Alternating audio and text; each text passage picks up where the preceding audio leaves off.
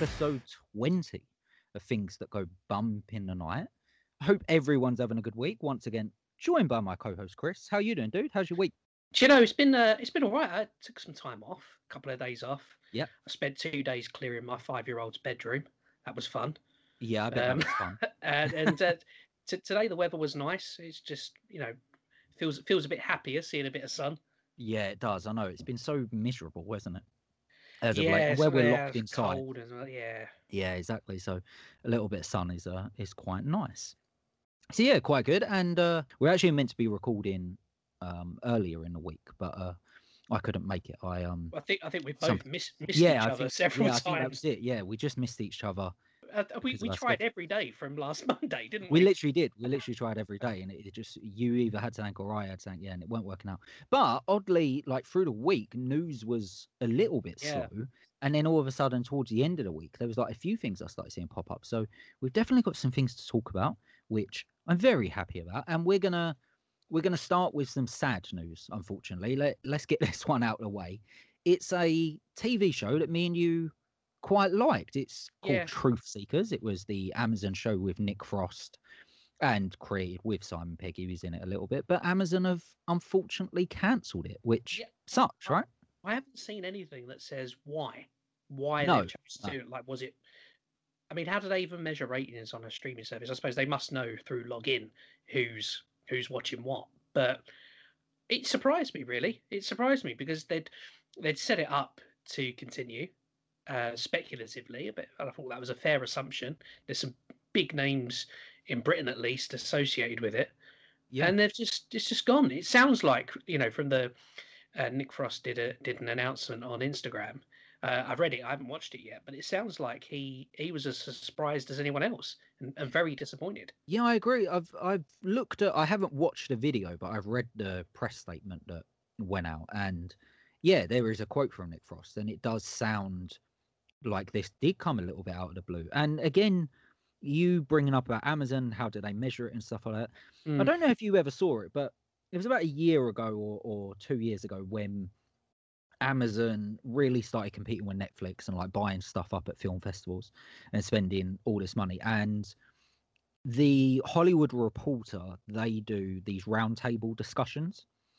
They're up on YouTube. They're if you're interested in the film business, they're really interested. They do like producers, directors, actors, actresses, you name it, cinematographers. And there is one with studio executives.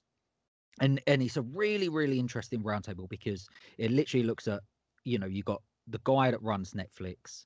I think it's a woman that runs Amazon, Kevin Feige from Marvel. I can't remember who else is on it. And the lady that runs Amazon says that their business model is completely different to anyone else's. Which I guess might have changed with this because they are cancelling stuff. But she said they don't look at viewing figures. They're not really interested that much in viewing figures because to them, what you got to remember is Prime Video is just an offshoot of Prime. Like Prime is their main goal, is to get you to sign up for Prime, which then covers your free delivery and discounts and stuff. Yeah, and it's just so in a way, the bonus. delivery service or Amazon as a marketplace, I suppose. I mean, I'm not putting words in your mouth, but am I right in thinking they're seeing it as almost it's not unacceptable if it subsidizes it now and again? Exactly. So now you are seeing them cancel stuff. I guess maybe the business model has changed a little bit, but yeah, I was shocked. I was really shocked. This because it wasn't perfect. I really enjoyed it though, and I agree. It's a niche show. It's not something that everyone was talking about, but everyone I did see talking about it seemed to enjoy it. So it's what I find quite odd. The thing that worries me is that this was a very English British production, and I'm worried that things like that, regional things, are being squeezed out to have a more global American appeal. Well, I'm kind of glad you said that because we are going to talk about someone else later on this podcast. A little bit of news has dropped. Mr. Edgar Wright, who we all know and love, and obviously was, come up with Nick Frost and Simon Pegg, right? Yes. And they were making very British films. genre film, Yeah. very Yeah. British genre films. And then Edgar Wright went away. He done Scott Pilgrim. I think he come back, done At World's End.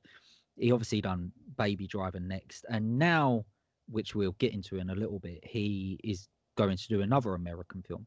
So it seems like we've almost lost this really great English filmmaker to Hollywood again. And now look, Yes. I get Yeah. it. Like, you know, you can get much bigger budgets over there. You're the actors that you can tap into and stuff like is a lot more accessible in Hollywood. But I wonder if there is a little something in that as well, of that he does have these, like he's obviously next film that we spoke about last night in Soho is obviously English, set in Soho, but it does have quite a bit of American talent in it as well. Yes. So Yeah. it doesn't feel as British as the other stuff, you know. So I wonder if there is something in that. I wonder if it Because is getting hard.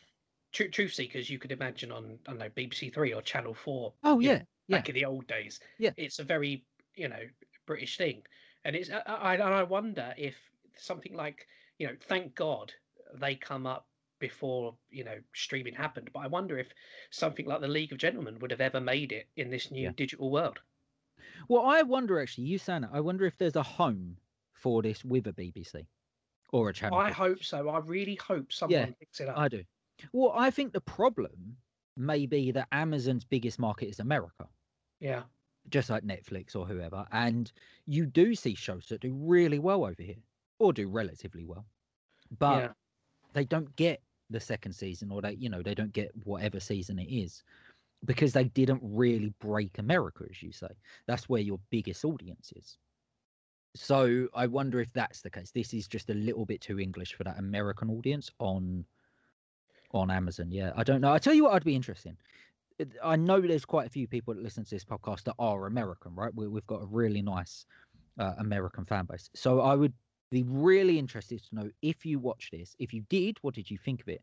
But if you didn't watch it, were you just not interested because it is a little bit too British? Maybe I wonder if like people could throw some stuff at us that might answer that question because to me and you we kind of enjoy it. It wasn't perfect like you said, but Well, I definitely would see a second season. I mean, I do wonder. I wonder if it just wasn't understood over in America, because even like the news report on this, on Bloody Disgusting, says the very first thing, this past Halloween season, Amazon premiered the X-Files-esque paranormal investigation series Truth Seekers. It's not X-Files-esque at all. It's nothing like the X-Files. No, I completely agree. And I Yeah, that think threw me off when I read it's that. trying to pigeonhole it to something it's not. And I just wondered, did they not get it over there? I don't know. Did they Yeah, not, maybe. get the humor and what it was trying to do? I mean, the only thing in common with X Files is the paranormal elements. Everything Yeah. else, you know, it's like Tom and Jerry and Chinatown. I don't know. It's just like two completely Yeah, I different know things. what you mean. Yeah. I really would like to know what the driving force behind this was because it obviously sounds like this wasn't creative. This wasn't Nick Frost or Simon Pegg or that being too busy. They wanted to do this. Mm. So was it budget? Did they want a little bit more money for second season and didn't really get it? Or The yeah, did Amazon just not see a benefit in it? the problem is, have we ever seen a streaming service lose something to a terrestrial channel? I don't think we have. No, I don't think we We've have. No, seen it's things normally the other way cancelled on, around. yeah, Yeah, we've seen things cancelled and picked up, but I can't yeah, it's imagine. normally the other way around. I don't know, unless Netflix or something picks it up. I don't. It might be the end. I mean, the other thing that confuses me about this a little bit is we've seen a lot with streaming services at the minute where you might have a show or a film that doesn't do particularly well. You don't really hear too much about it or it's reviewed badly, but they actually keep the talent around because they want the talent under contract. And it Mm, does seem odd to me that you would have Nick Frost and Simon Pegg under some creative contract and just kind of get rid of them. yeah, Like they're big names, you'd and think they were pretty bankable, wouldn't you? I mean, you would think it's so, got yeah. Malcolm McDowell in it, for Christ's sake. Exactly, yeah. I mean, yeah, the cast is, yeah, it had Julian Barrett in as well. Yeah, But again, is that too English? Like, do people in America know who Julian Barrett is? Like, how popular possibly was the not. Mighty Yeah, Boosh yeah. in America? I know it was in America. I think it was on the BBC in America, but that is very niche. I think you find the people who like that show were very kind of Anglophiles who really were into watching, Yes. um, English programs out there. But for your average person who makes up the vast majority of their viewing figures, probably not. Yeah. I mean, Yeah. the Mighty Boosh is something that most people over here didn't get. I completely agree. Yeah. I mean, it really worked for me. I really liked it. But I get it. Yeah. It was definitely hit or miss to a lot of people. So maybe that's it. Maybe Truth Seekers was just too hit or miss, and they decided to cut their ties and put their money Fingers elsewhere. crossed it goes somewhere else, but I I really hope suspect so. not. I suspect Yeah, not. I really hope so. I would like to see Sky pick it up. I think that would be a Yeah. cool idea. Like Sky definitely have a relationship with them, and yeah, it would be, that would be the perfect home for Haven't them. ITV and BBC teamed up on a streaming service? I BritBox. yes, yeah. Or I think BritBox is its own thing, but I think they like got contracts out with the BBC and ITV, and but yeah, there's definitely a streaming service that Well, you never know. yeah, Maybe. it would be good to see, man. It would be good to see. But yeah, let's watch that space. But unfortunately, as you say, this might be it. But yeah, let us know what you think, especially our American listeners out there. I would love to know if you watched it, what your thoughts were, and if you didn't watch it, also why. Yeah, let's get into that.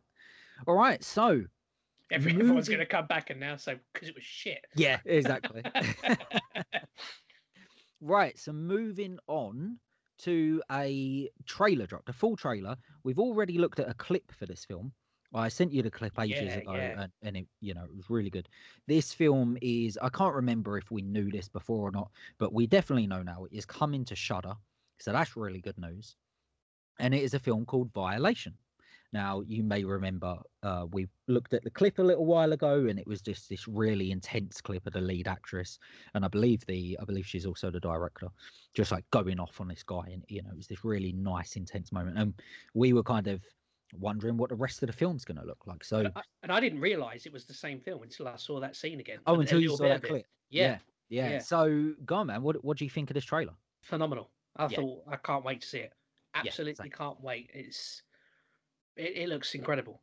It looks really incredible. And there seems to be over the last few years this real re-emphasis on cinematography and sound and just taking time with shots. It looks beautiful. Oh, it looks stunning. It looks fantastic. Yeah, but it really speaks to me because it's shot in a way that I think about films, so it just really connects with me. Whereas you have these landscape shots and these like wider shots that are very composed and very set up. And then if you watch a lot of my stuff where dialogue's involved, I like to shoot a lot of dialogue like handheld and like really add some energy to it. And that's exactly what you got in this. You've got those really nice composed shots, and then like the dialogue just feels so chaotic.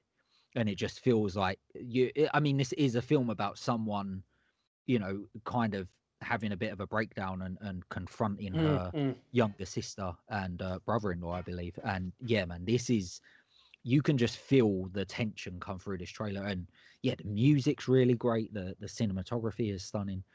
I can't wait for this. And It it's been blowing up. Like if you look at the start of this trailer, where it says it played like the Toronto International Film yeah, Festival, yeah. Sundance, and then South by Southwest. That is like, if you get one of those festivals, that makes you as a filmmaker. Like to get all three of them, that's incredible. That's the dream. That is the absolute dream. I think yeah, is there an argument to say if you've got two, you're going to get the third? Possibly, possibly. I mean, do you know what? It all No, depends. not that getting two is no mean feat. I'm not saying that. I just, if a film's doing well at Yeah, two yeah. festivals, they're not going to say, well, we don't want it. No, exactly. I Surely. mean, well, the oddly enough, and getting into a little bit of a festival gossip here. The problem is there are a lot of festivals that compete with each other, right? So you can't play this festival, especially ones that are in the same town or like near each other. You can only play one of them. But normally, to be honest with you, you're not playing these festivals unless you have a sales agent on board, you have a connection to the festival, you have, now don't get me wrong, most time you still have to be a bloody good film. These are Yeah. the top festivals in the world. But yeah, you have to try and work the business, man. You've got to try and understand the business and know where you're going with it. And it looks like the filmmakers, be honest, did, right? They've done their research and they've Mm. gone out there and they've got sales representation, or they've hit up the festivals early and got in there. And I mean, look, there's complaints yeah, to be made about that, but at the yeah, same time, look, if that's the way the game's run, then you got to play it, right? yeah. I mean, if that's the way it happens, it happens. I mean, it doesn't take away from how good this film looks. I mean, the trailer is really it just shows you how powerful a trailer can be It's without just, giving everything away. yeah, it's just stunning. There's just so much. There's just so much in this trailer I really like. I just really like the way it starts. I like the music. It's very A24, funnily Yeah, enough. Like, yeah. even though it is an A24, Do you it know? feels that I was gonna energy. say that, but I was worried that I've said it too Yeah, too much. yeah, but it does like that. The way it just hits, man, and it's like it's got that real It was you who emotional pointed them out energy. to me, by the way, because I'd not heard of them. I'd not really paid much attention to production companies ever, Yeah, and it wasn't until you mentioned them that I looked into what they produce, and I thought, wow, film after film after film are the ones that I love. yeah, they're exactly, man. I mean, me and you both rate the same films, and more times than not, they're A24 productions. So yeah, I just can't wait for this. I just think this is Go gonna go blow some people go away. back to the scene that we actually saw previously. Yes, It's so real. The it really acting is is. Yeah, so real. yeah. It's incredible. You genuinely Quite feel like, uncomfortably yeah, so. this is But a yeah, character it on the was. edge. This is a character on the edge. This is like there is something going on that isn't made completely clear, but oh man, like this is going to be a tour de force performance. You can just feel it, can't you? You can just feel it Yeah, jumping out yeah. of the trailer. It's And absolutely incredible. I have to say as well with Shudder, it took me a while to sign up to them, uh, but now I have.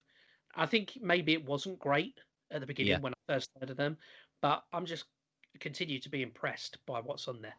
yeah, yeah. I am. I just Shudder. Like for me, is I was the same. If I'm completely Yeah, honest, I didn't sign up to him straight away, and then I started because I tell you it wasn't that I wasn't interested. It's just that a lot of their stuff that went on there straight away was stuff I had on Blu-ray.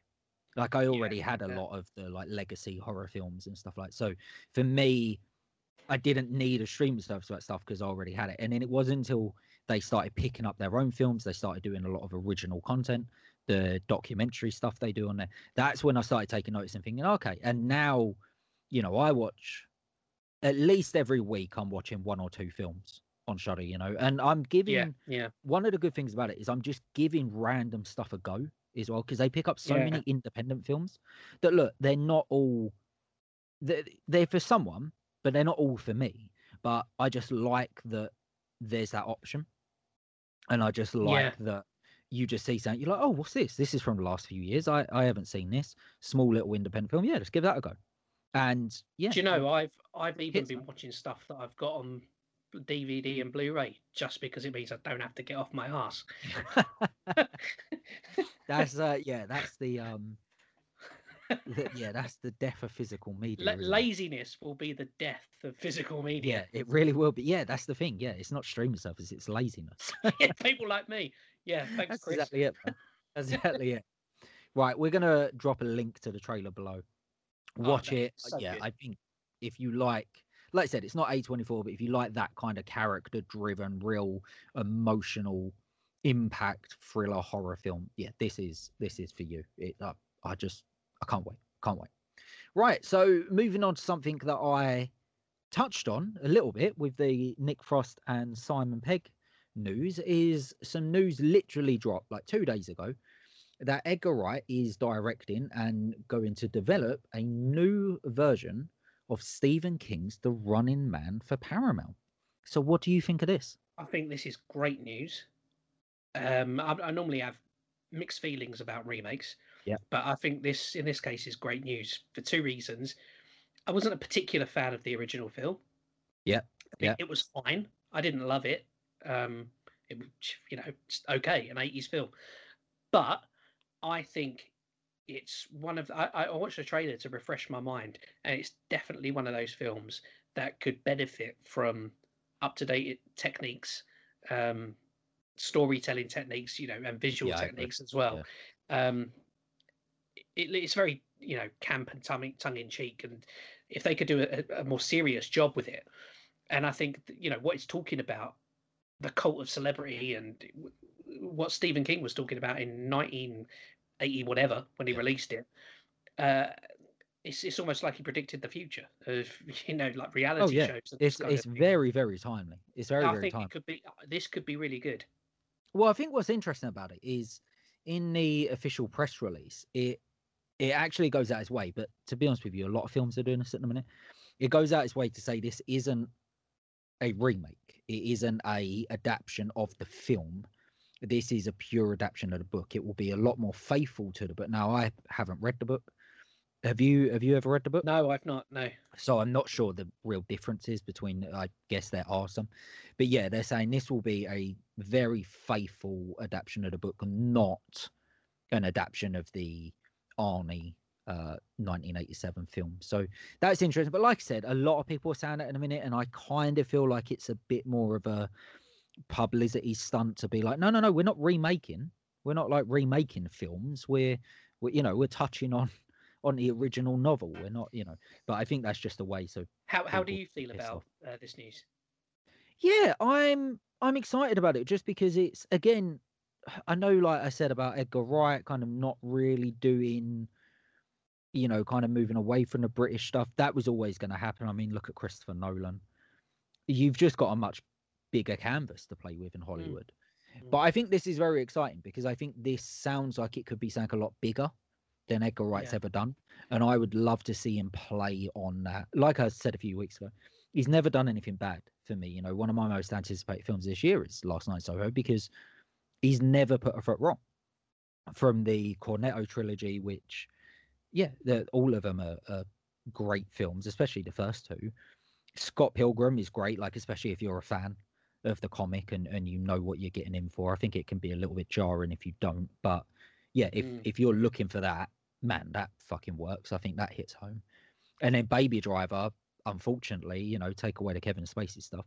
Baby Driver is, one of the best car chase films, car stunt films in the last 10, 20 years. I mean, name me another one that holds up to the stunts in that film. It's incredible. And the soundtrack for that and everything. It was just Edgar Wright. It just seems like when Edgar Wright is given this canvas to play and given a bit more money, like he was with Baby Driver, it's like have the money for the soundtrack you want, have the money to go out and do the car stunts and, mm. get this incredible Hollywood cast. He delivers. He's not someone that drops the ball. So for me, adapting a King novel, like there's no casting announcement or anything, but he's definitely going to have some, the A-star cast in this. Yeah, man, I can't wait. I Yeah. I think any Edgar Wright news to me is good news. I just think as well, like I said, this film is like ripe for a remake in terms of, just updating the film. Yeah, yeah, But they make such strange choices with remakes. Like, look at the RoboCop remake. yeah, It, sure. it wasn't. Do you know? It wasn't bad. It was okay. I enjoyed the hour and a half, 2 hours I invested in it. But why do it? Because there's nothing wrong with the original. The original was fantastic, iconic. Don't touch it until we get to a point where genuinely you can add something to the story. Then don't do it. Yeah, I agree. I agree. I think if I could kind of play devil's advocate a little bit and say why I think they do that stuff, it's because, Money. well, RoboCop's a great film to us, right? Like we appreciate RoboCop. But I think if you're going to introduce that to your average teenager, does it hold up? Like, Well, is your average teenager of today gonna my watch those 70s, 80s action films and be my like, my yeah, my son has seen a few 80s films. yeah, He loves them. So he's seen Predator. We're going to move on to Commando. He's not quite old enough to take RoboCop because it's yeah, very, yeah. very violent. But I did show him the trailer. He was blown away. He said, "I cannot wait to see this. It looks incredible." But do you think that's because, as a father, you've introduced them to, Been excited about it. It could be. you've been excited about, but also introduced them to older films from an early age, It's and possible. I mean, the thing is, I've you're quite like creative and quite art driven yourself, so I feel like I've that, I've shown them a lot of films, a lot of yeah, cartoons, and a lot of computer games And that I music as enjoyed when well. I was young. You And share a music. lot of music with your kids as well, don't you? But So the thing is, some of that stuff I've put on, and I've been so excited to show them, and we've got through it, and I'm watching, and I think this is shit. This is yeah, not held up at all. Um, yeah, no, that does happen. That does happen, but definitely. every now and again, you see stuff that you think, man, this is so good. Even now, like Big Trouble Little China. I Yeah, know there's talk about them remaking yeah, that. yeah, yeah, Please don't, because yeah, it's so good. yeah. I think that it's just like you said, it's money because when you develop a film, right? Let's say this from a production company's point of view, right? So let's say who's this Paramount, right? So let's say Paramount are going to bring in Edgar Wright to make an original film, right? Make a Baby Driver. Yep. Now you say, right, are you writing that film? And Edgar Wright might say, right, I've got a story. I want to develop a story, but I want to bring in another screenwriter, right? Like they are doing on Running Man. Now, now you're paying Edgar Wright to develop the film, and you're bringing in another screenwriter to develop drafts of that screenplay, which if you look at the history of like developing, a screenplay in Hollywood, that shit can take like 10 years sometimes with like multiple different writers. Every single one of them drafts, you're paying someone. Mm. So, the development of a film and then there's market research in it. Are people actually interested in it? Who are the people that go to the cinema? Like your main audience that you are going to get money from is teenagers. The reason why Marvel films are so successful, the reason why they're the biggest films in the world is because teenagers want to go and watch them films.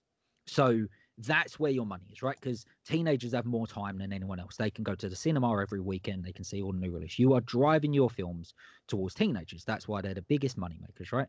So Hmm. now you've got to do focus groups and you've got to say, right, okay, let's get a focus group together. This all costs money.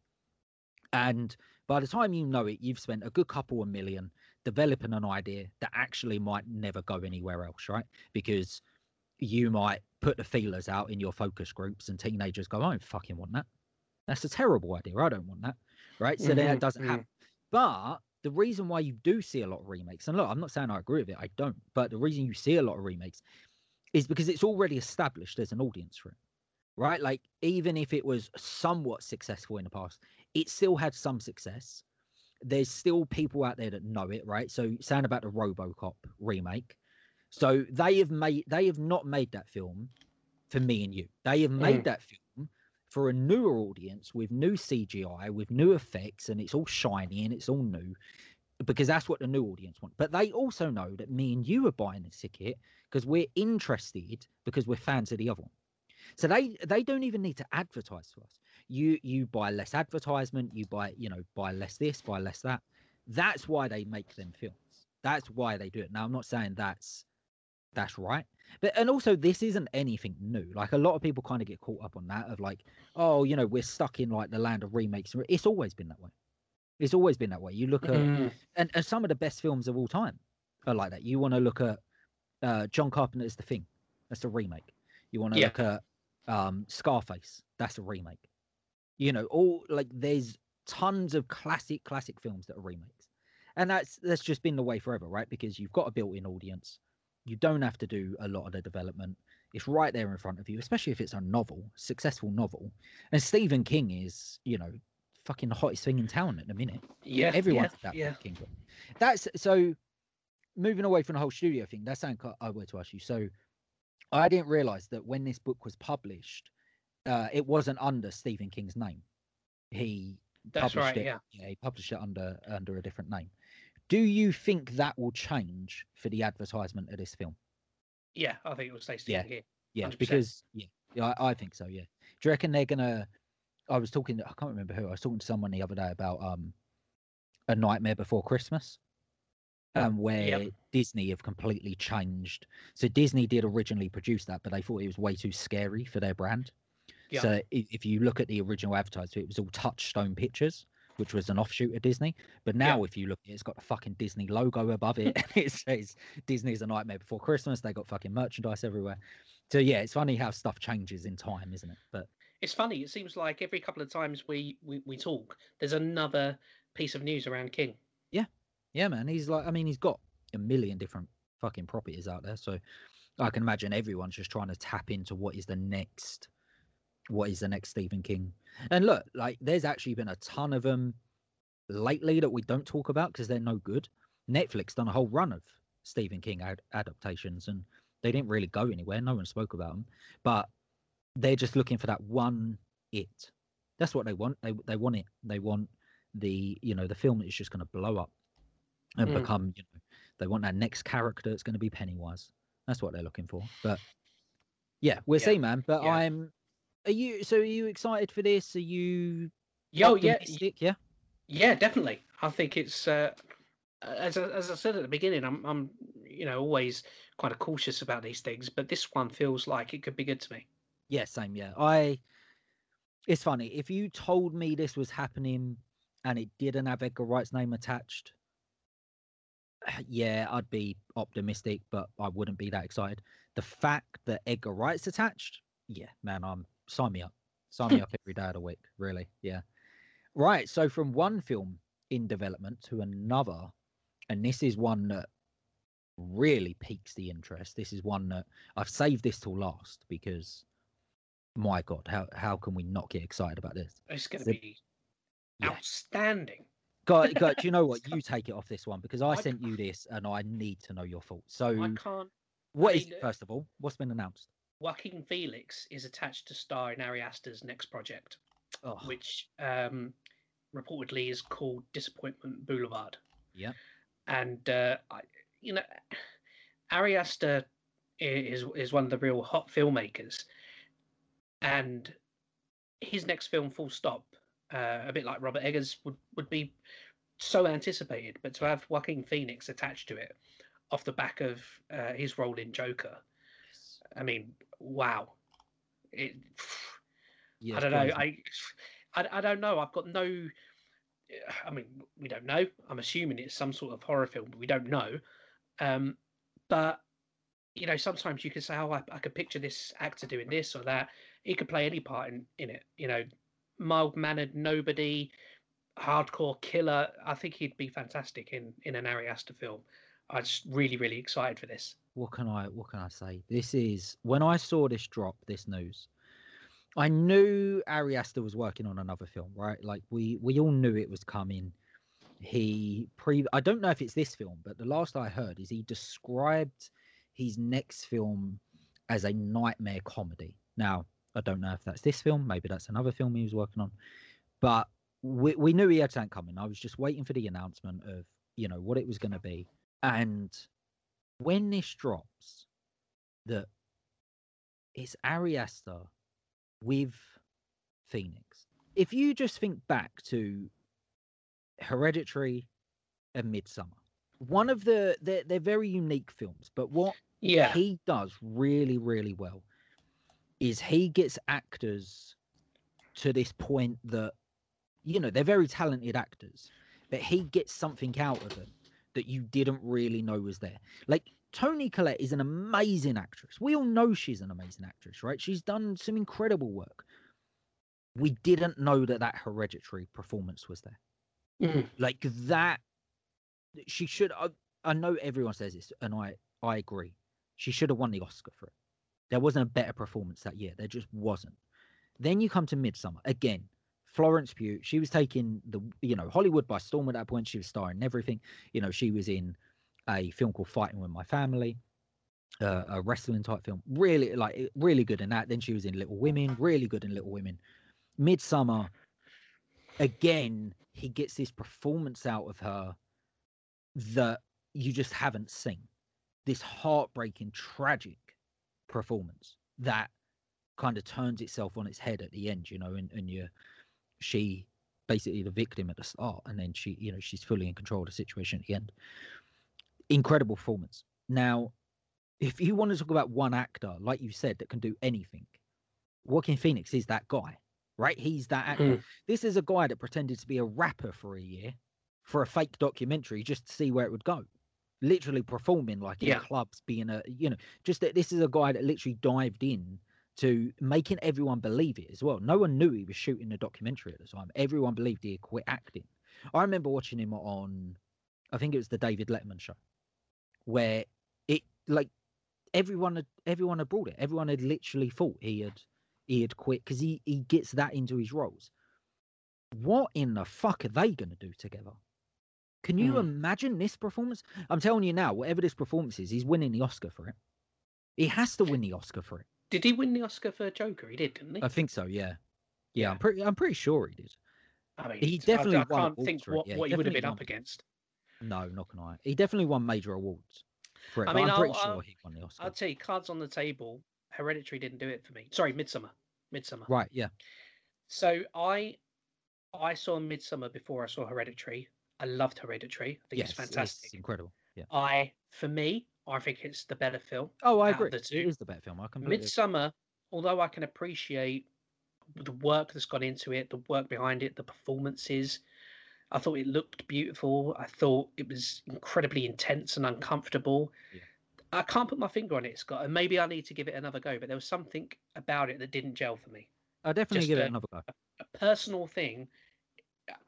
I don't know. I can't put my finger. I left the cinema thinking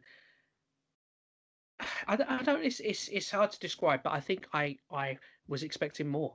I don't know. I think you've I got to don't know. watch it as its own beast, because the problem is it is coming off the back of Hereditary, which is one of the best But debuts of all time. I saw Hereditary after Midsummer. Oh, I'd okay. never seen an Ari Aster film. Didn't know anything about him. All I knew was, hey, there's a folk horror film coming Yeah. out. Do you know what I think it was? I think it was, it's probably it says more about me, but I really hate it when this happens, is when people compare it to other things, and there were people saying it's the new Wicker Man, and I go in thinking, well, we'll see about that, and Yeah. Yeah. in it straight away it puts me, because I can remember Cabin in the Woods, and I don't know if I've spoken to you about this, but I really don't like that film. Oh, And right. Okay. the problem is, it's because and it's another one that I need to watch again, is because I can remember the marketing for it. You had this, it was simply a cabin like a Rubik's Cube. Yeah. And and everything was talking about how this was a groundbreaking new horror. It wasn't. It was an enjoyable comedy horror. I felt so let down by it on a Yeah. personal level. I just feel Yeah. like You they can't can build believe these the films hype, up man. too much. And when they You said can't believe the hype. for Midsummer, the next Wicker Man, I thought straight away it's got that in my mind, because I love the Wicker Man, and they say that because they know how iconic the Wicker Man is. It's one of the big Of three course. in It's all folk horror. advertisement. Yeah, it's all advertisement, man. It's all advertisement, and it's all to try and get you into the cinema. To try and get the casual fans into the cinema. To be honest, but Yeah. no, Cabin in the Woods is great. I love Cabin, but you've got to go in just wanting. It's a great, fun comedy horror film. If I'd known what it was, it Yeah, would have been a yeah, completely different story. But it's left a bad taste in my mouth, and I need to give it time, even though it's been several years yeah. before I'm ready I to think try once it you're again. ready and you go back, I do think you'll enjoy it. I think you'll get something out of it because it is a very interesting film. The concept is really good. Yeah, I don't know if the concept has been done before with the, not to spoil it for anyone, but like kind of the twist within it. But yeah, it Oh yeah, I does. mean, I'd It never works, man. seen anything like that. No, and I think that, yeah, I got to admit the advertisement, it didn't work. I mean, it definitely didn't work because it didn't do anything at the fucking box office. So the advertisement definitely didn't work on that film. But yeah, with Midsummer, yeah, I can see the comparisons to like Wicker Man and stuff. But But you know what? With Cabin in the Woods, right? Put yourself in my position. So I go to the cinema on my own. Actually, I bunked off yeah, work to go and see it. Right. So I was on my own. I think I was in Leicester Square. I was on my way back from something, a conference or something, and I right, thought, sod it, I ain't going sod back it, to the gonna office. go I'm and do it. going, Yeah, and I went in there thinking, here we go, this game-changing horror. And one of the first things I see, I'm so sorry to this guy, but is this annoying character who's got a bong that transfers oh into a yes, man. coffee mug. And I Yeah, just thought, what the fuck am I yeah. watching? What have I done? Yeah. I know what you mean. I know what you mean. But like that's again, that's quite that character. The idea of that character and the way it's set up is quite clever because it's meant to be. It's a commentary on horror films, right? So Yeah, the idea that that character is the most clueless when actually he's the only one that sees exactly what's going on. So it's a nice play on it. But I agree. I mean, them characters never really gel with me, if I'm honest. The kind of yeah. the always high kind of bro characters. They never really work on me. But for me, it was he was a kind of less successful version of the guy in Scream who knows all the rules about the horror films. oh yeah, definitely, yeah. Randy's a much better character. Yeah. Randy's iconic. Yeah, I will give it another go, and I'll definitely give Midsummer another go. oh So no, you got to give Midsummer. I'm not lumping that. I mean, I've really, I don't want to go on about it, but I've really got a bitter problem with Cabin in the Woods. I like both films. Don't get me wrong. I own both films. I like both films, but Midsummer is it's it's a 10 times better film than Cabin in the Woods. But yeah, they're both good. They are both good. I think just to round it off with his new film. Like I said, even though it didn't quite work for me, Midsummer, I appreciate everything that went into it. Yes. And how good it is in that respect. I can't wait for his new film. Yeah, I can't wait for this. And, we should say that it hasn't been confirmed that this is a genre movie at all. It definitely doesn't sound like a genre film. It's about a successful entrepreneur, right? And it's like it follows this person through different decades. So this could be the nightmare comedy, right? It sounds a little bit like Citizen Kane. In a weird way, that's kind of like Citizen Kane, right? Like it follows him through the decades, and he's this really successful businessman. So, yeah, I mean, that would be interesting if it's Ari Aster's version of that. Fuck me. I mean, Ari Aster could film Joaquin Phoenix in a room for 2 hours, and I'd watch it. I think that's the exciting thing. I think you're completely right. You're completely right. That's what's so exciting about this. Yeah, it's that director, that actor. Just sign me up. Just sign me up. I don't want to know anymore. Just let it unfold. As a kind of devil's advocate caveat, though, I'm going to say, two great powerhouses doesn't necessarily mean they're going to capture lightning in a bottle. No, you're completely. It should be. Everything says this should be fantastic, and definitely we hope it is. Yes, yeah, but hey, we will see. This is definitely something. Yeah, we're gonna follow up on when more news drops. Yeah, thanks for sending this one over, Scott, because I didn't know about this. Oh yeah, definitely. Very, very excited about it. Do we know anything at all about dates or anything like that? No, all we know is director star. It's not started production, has it? No, He's literally just signed on. It's being produced and financed by A24. So that's all we know. Yeah. So with that. It's an A24 as well. It's an A24 film. Yeah. Oh man, I'm pretty sure Ari Aster's under contract with them. I mean, it's like the Holy Trinity. Oh, that is exactly. Oh man, I can't wait. All right, dude, bringing us round to our final part of the show, the creepy link of the week. Go on, introduce this week's. Feels like it's been a while since we've had one of these. It does. I think it's because we've done like our top 5. Yeah, we've done a few. We've done a couple of specials, haven't we? Exactly. So we drop it for the special episodes. But yeah, this is really good, man. Yeah. So let everyone know what it is. This is a 3-minute YouTube video called "In the Margins of a Nightmare on Elm Street," and it's a new take on the Nightmare on Elm Street where all of the characters have been removed. There are no physical people in this. You see nobody, and it's kind of tries to show the story of Nightmare on Elm Street just with the locations and the music. And what did you think, Scott? This really, really worked for me. Really, really worked. And I'll tell you why it really worked. Because so when we were in our first or second lockdown, there was a lot of people we know, right, that were making films and making short films, and people that either had flatmates or whatever that were actors or actresses, and they were film stuff. And I was thinking to myself,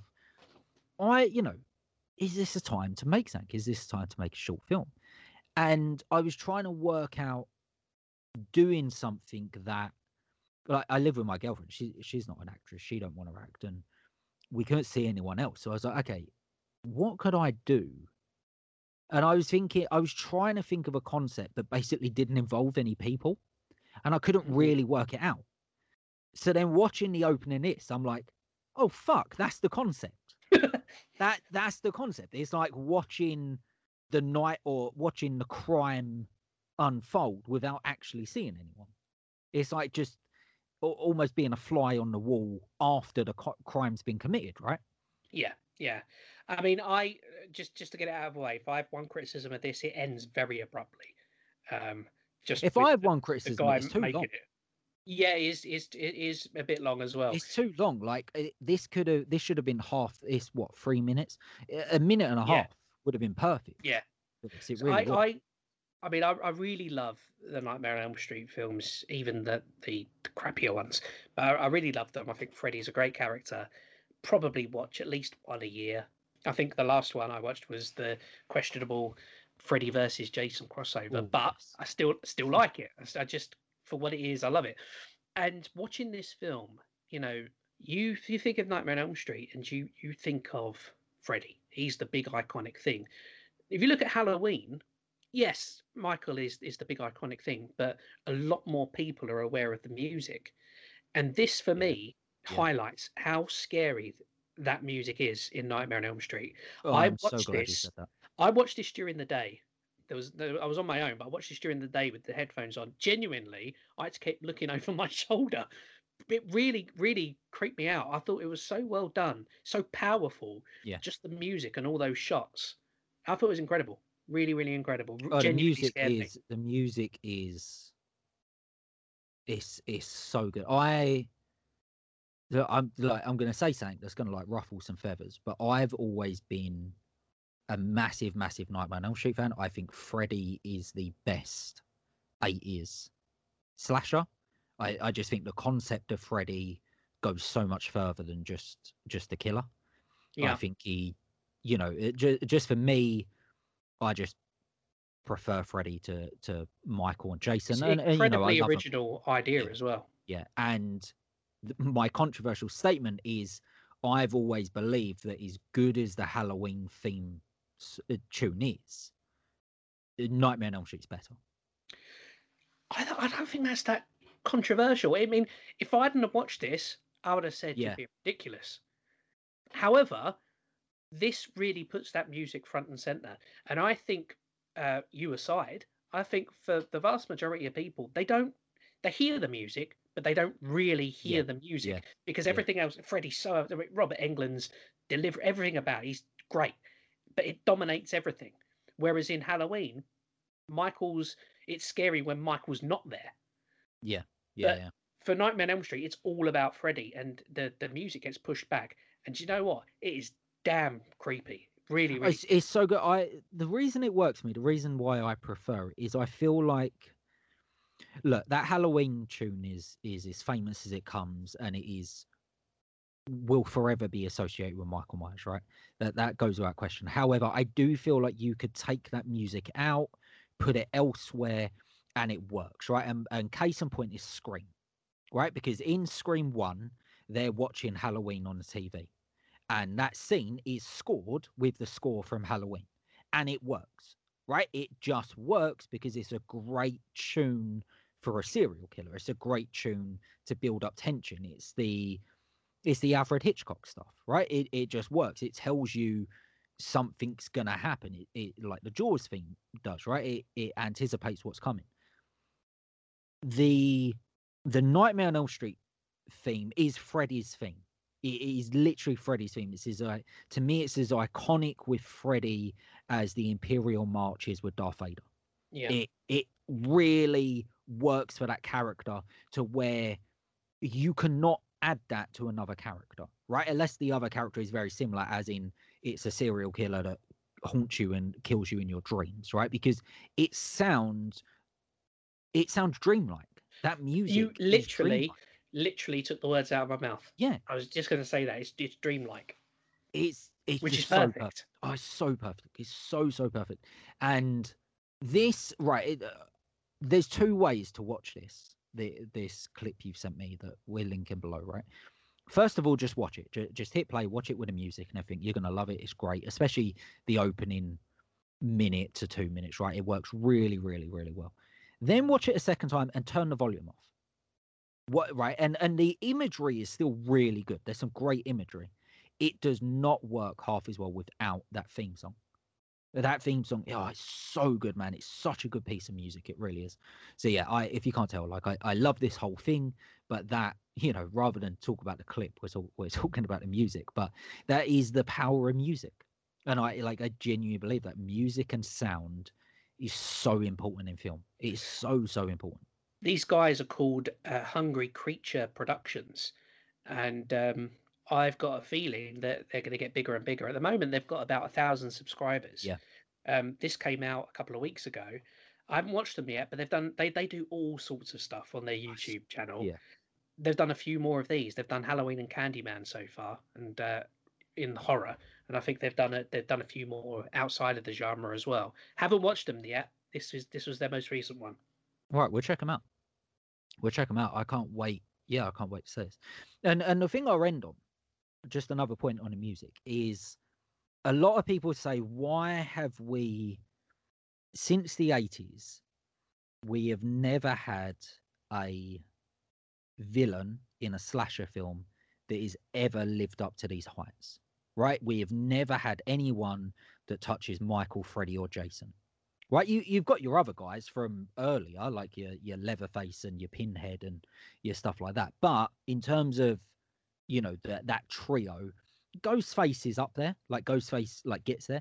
But for me, the one thing no one ever touches on, why certain slashers don't ever make it to that level, is the slasher has to have everything around them too. And the most important thing they need is that theme song. Something that's a little bit lost in cinema. Yeah, You don't really get iconic theme songs anymore. You do a little bit. Probably the last time you got it was maybe the Avengers. Like, you hear that Avengers yeah, music, know what it yeah. is.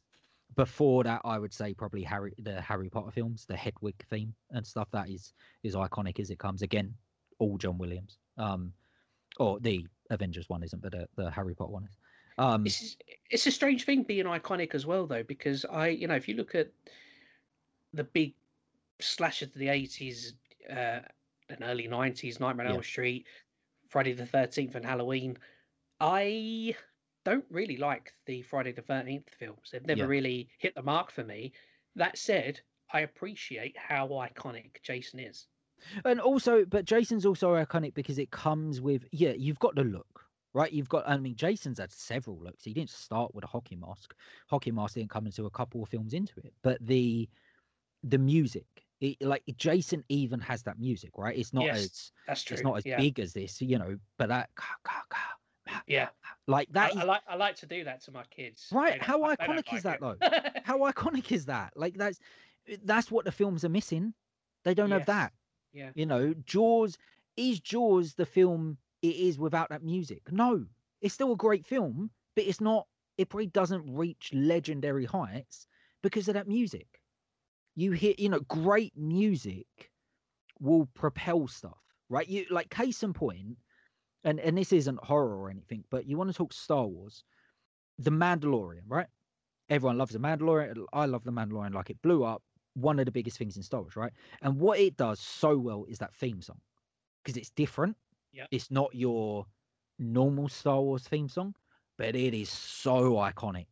Like it sounds futuristic, it sounds Star Wars, but it also sounds like a Western. And that's what The Yes. Mandalorian is. So like you hear that and you're like, yeah, that's my alarm to wake up is the Mandalorian theme song. Like I think it's that fucking good. Like really, like it's yeah. I love music and films, and it's definitely something that's been lost a little bit. You don't really get it that much anymore. But yeah, man, like this clip, the music though, it just I love this clip, and again, I love it because it kind of explained to me the idea I had. Like I said, I couldn't put it together. I couldn't really work out exactly what the concept was, and this has kind of solved it for me, to be honest. But what I really love about this is it just remind me how fucking good that music is. Yeah. So Yeah. good, man. So good. But yeah, I'm again, sir, well pleased you done. like it. Yeah, oh, yeah. Can you tell? All right, dude. We're end it there. We'll round it off with that one. Thank you so much for joining us again, boys and girls. As always, it is an absolute pleasure, and just thank you so much for listening. If there was one person out there, or whatever the number is, we love all of you. So yeah, thank you so much. And until next week, Horror Hounds, stay very, very safe. Cheers, guys. Bye.